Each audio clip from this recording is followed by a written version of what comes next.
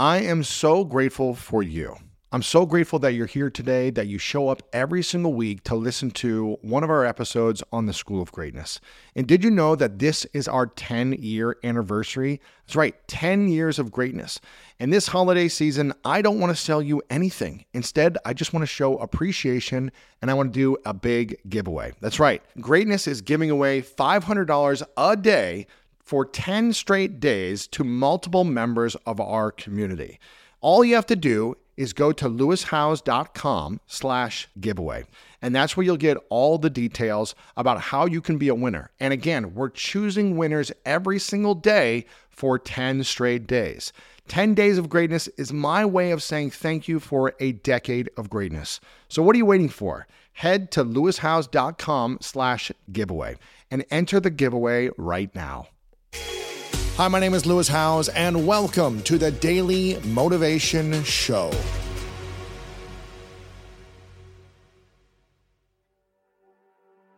What should we judge our self-worth on? The value we have in the lives of others. Do other people think of you as a good friend, a good sibling, a good son or daughter, a good father, a good mother, good colleague, a good teammate? I would rather judge myself on that. And again, we're dopamine, tangible, driven animals, and it's much easier to judge myself based on number in a bank account because I can see it and I can count it. And if there's a lot in there, it must be valuable. And if there's little in there, that must be unvaluable, which is nonsense because I can tell you I know a lot of rich people who have no value in the world. And I think we have all of these metrics screwed up, and they're all based on what I can count and what I can see rather than the value I have in the lives of others. And by the way, you don't even get to judge that because the only way you know you have value in the lives of others is if others say you have value in their lives. Right. You mentioned about, we shouldn't be focusing on a good day being on how productive we are. Yeah. We should have a different metric of what a good day is. How do we measure what a good day is then if it's not a productive day? So this is the problem with things that are hard to measure. It doesn't mean they don't exist. It just means they're hard to measure. You're in love with your girlfriend. Show me the metric. Show me the number that proves to me that she is the love of your life. Well, you can't. You can show me a bunch of behaviors and I can ask her if she feels secure, she feels safe, she feels seen and heard, if she feels she can be her best self because of the space you provide her. But I got no number. So just because you can't measure something or just because something's difficult to measure doesn't mean it doesn't exist. That's an important lesson. I learned that in my career too. I had this meeting at the Pentagon. I was sitting in the foyer waiting for the general to come in when he was ready to see me. And we've all had this experience where you're waiting in a foyer, waiting in a waiting area, and somebody will come and get you. And they take you to the conference room or the office. And because being quiet is uncomfortable, we fill the dead air. Yeah, how's your day? Exactly. What's going on? Exactly. How was your flight? It's so hot out here. It's so hot out. Exactly. And the minute you walk in the office, it just stops. Nobody actually cared. Well, that's what happened to me. The general came to get me. We start walking to his office, and the hallway talk begins. And he says, Simon, I had everybody in my office read your book. And I said, my publisher thanks you. And he said, tell them not to bother. I had them read my copy. Total book sales, 1. Total impact, huge.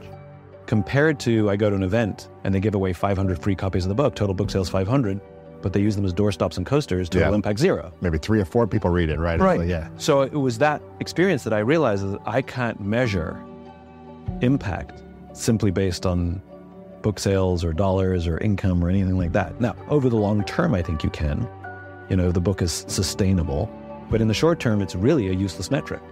So I had to get comfortable with the fact that I was doing things that I couldn't measure the impact, but I knew had an impact. And you've heard me talk about these things before. I talk about exercise, where you go to the gym and you come home and you don't see anything. And you go to the gym the next day and you come home and you don't see anything. And so you're like, it's not working. And you're in pain. And you want to eat a cheeseburger, and pizza, and ice cream. Yeah. And you keep doing it, and you still don't really see anything until you maybe look down and read a scale, and sometimes that's weight isn't even the thing. You're replacing fat with muscle. Your weight might go up until people start saying to you, you look really good. You look young. But you never saw it happen. It's like you never see yourself get older until you look at a picture of you from when you were younger, right? We know from the science and we know from experience that if I exercise, it's a process and it's good for me, even though I can't measure it in the short term. And if I eat well and I keep doing that, I know it'll keep me healthy for the long term. I've eaten more leafy greens and less sugar. I know I just have to stick to this process that 100% of the time, it works. How long does it take to get into shape if you start exercising? Nobody knows. Right. Neither does any doctor. Sometimes a little less time for some people and sometimes a little more time for others. We don't know. We just know 100% that it works. And so I had to get used to the idea professionally that I'm going to do things that I know work, but I won't be able to measure them. And I just have to be okay with the fact that it works, like exercise, like eating right. And so that's where, learning an infinite mindset and letting go of annual goals. What's your annual goal? I don't have any because I can't predict what I'm going to achieve based on arbitrary timelines. I have guidelines, like I run a marathon. I like to know the speed I'm going at. Like I do look at numbers. They matter to me. They help me measure speed and distance, but I don't get happy or sad if I hit or miss a number.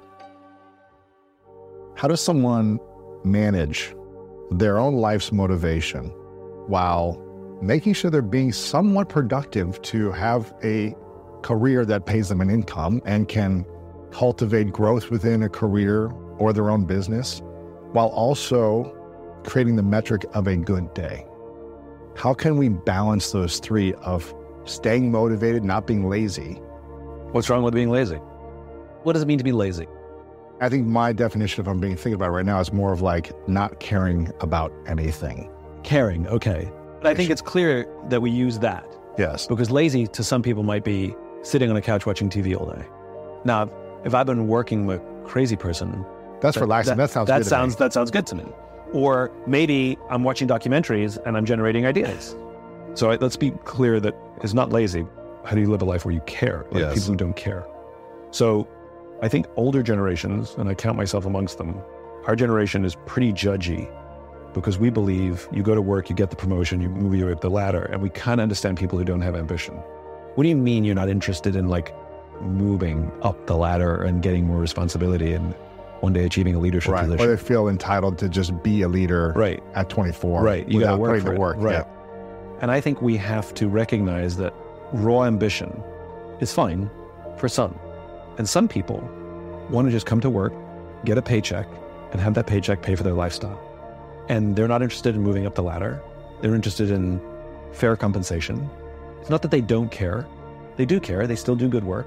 They're just not career-minded. They're lifestyle-minded. Mm-hmm. And so we can't judge them as unproductive and lazy just because they don't have any aspirations to move up through the ladder. And I know a lot of people who are very happy. They make a decent living, spend their money, and they go on vacations, and they save enough, and it's all balanced. I think they live fantastic lives. Great. They care.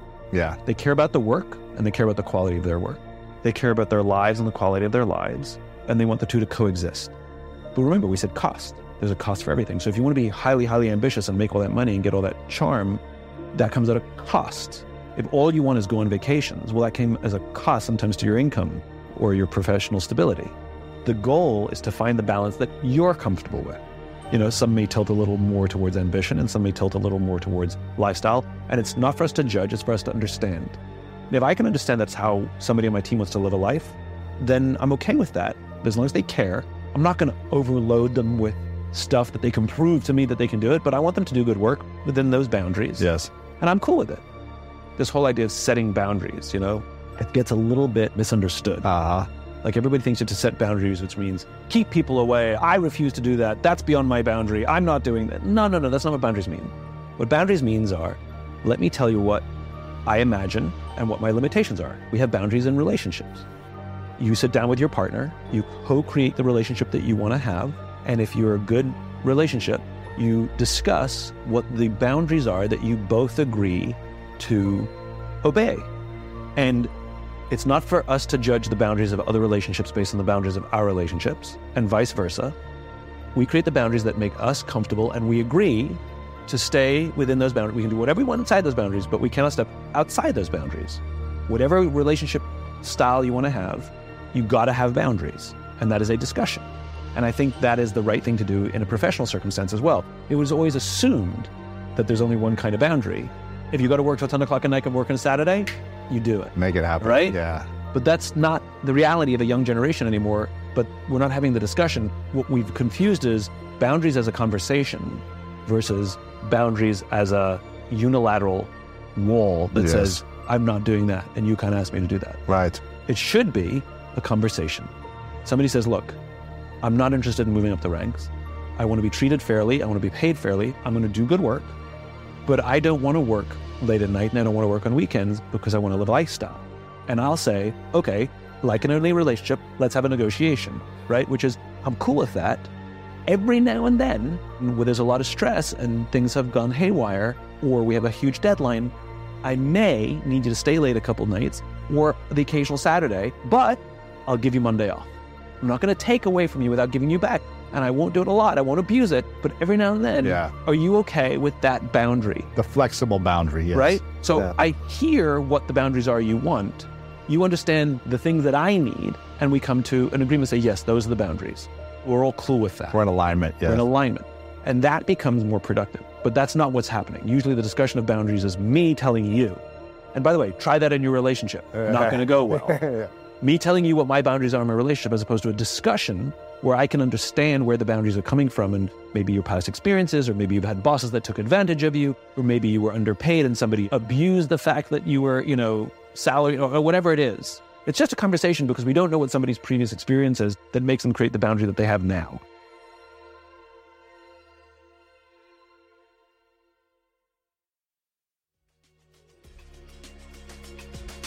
Thank you so much for listening to today's episode of The Daily Motivation, and I hope you have an amazing rest of your day. If you enjoyed this episode, make sure to click the link in the description. That will take you to the full episode of our main podcast on the School of Greatness. And if you are loving The Daily Motivation, please follow us over on Apple Podcasts and Spotify, and leave us a review over on Apple Podcasts right now. And if you want more exclusive content and ad-free listening experience, make sure to subscribe to our Greatness Plus channel on Apple Podcast right now. And if you want to get even more inspiration from our world-class guests and learn how to improve your life and take it to the next level, then make sure to sign up for the Greatness newsletter and get it delivered right to your inbox over at greatness.com/newsletter.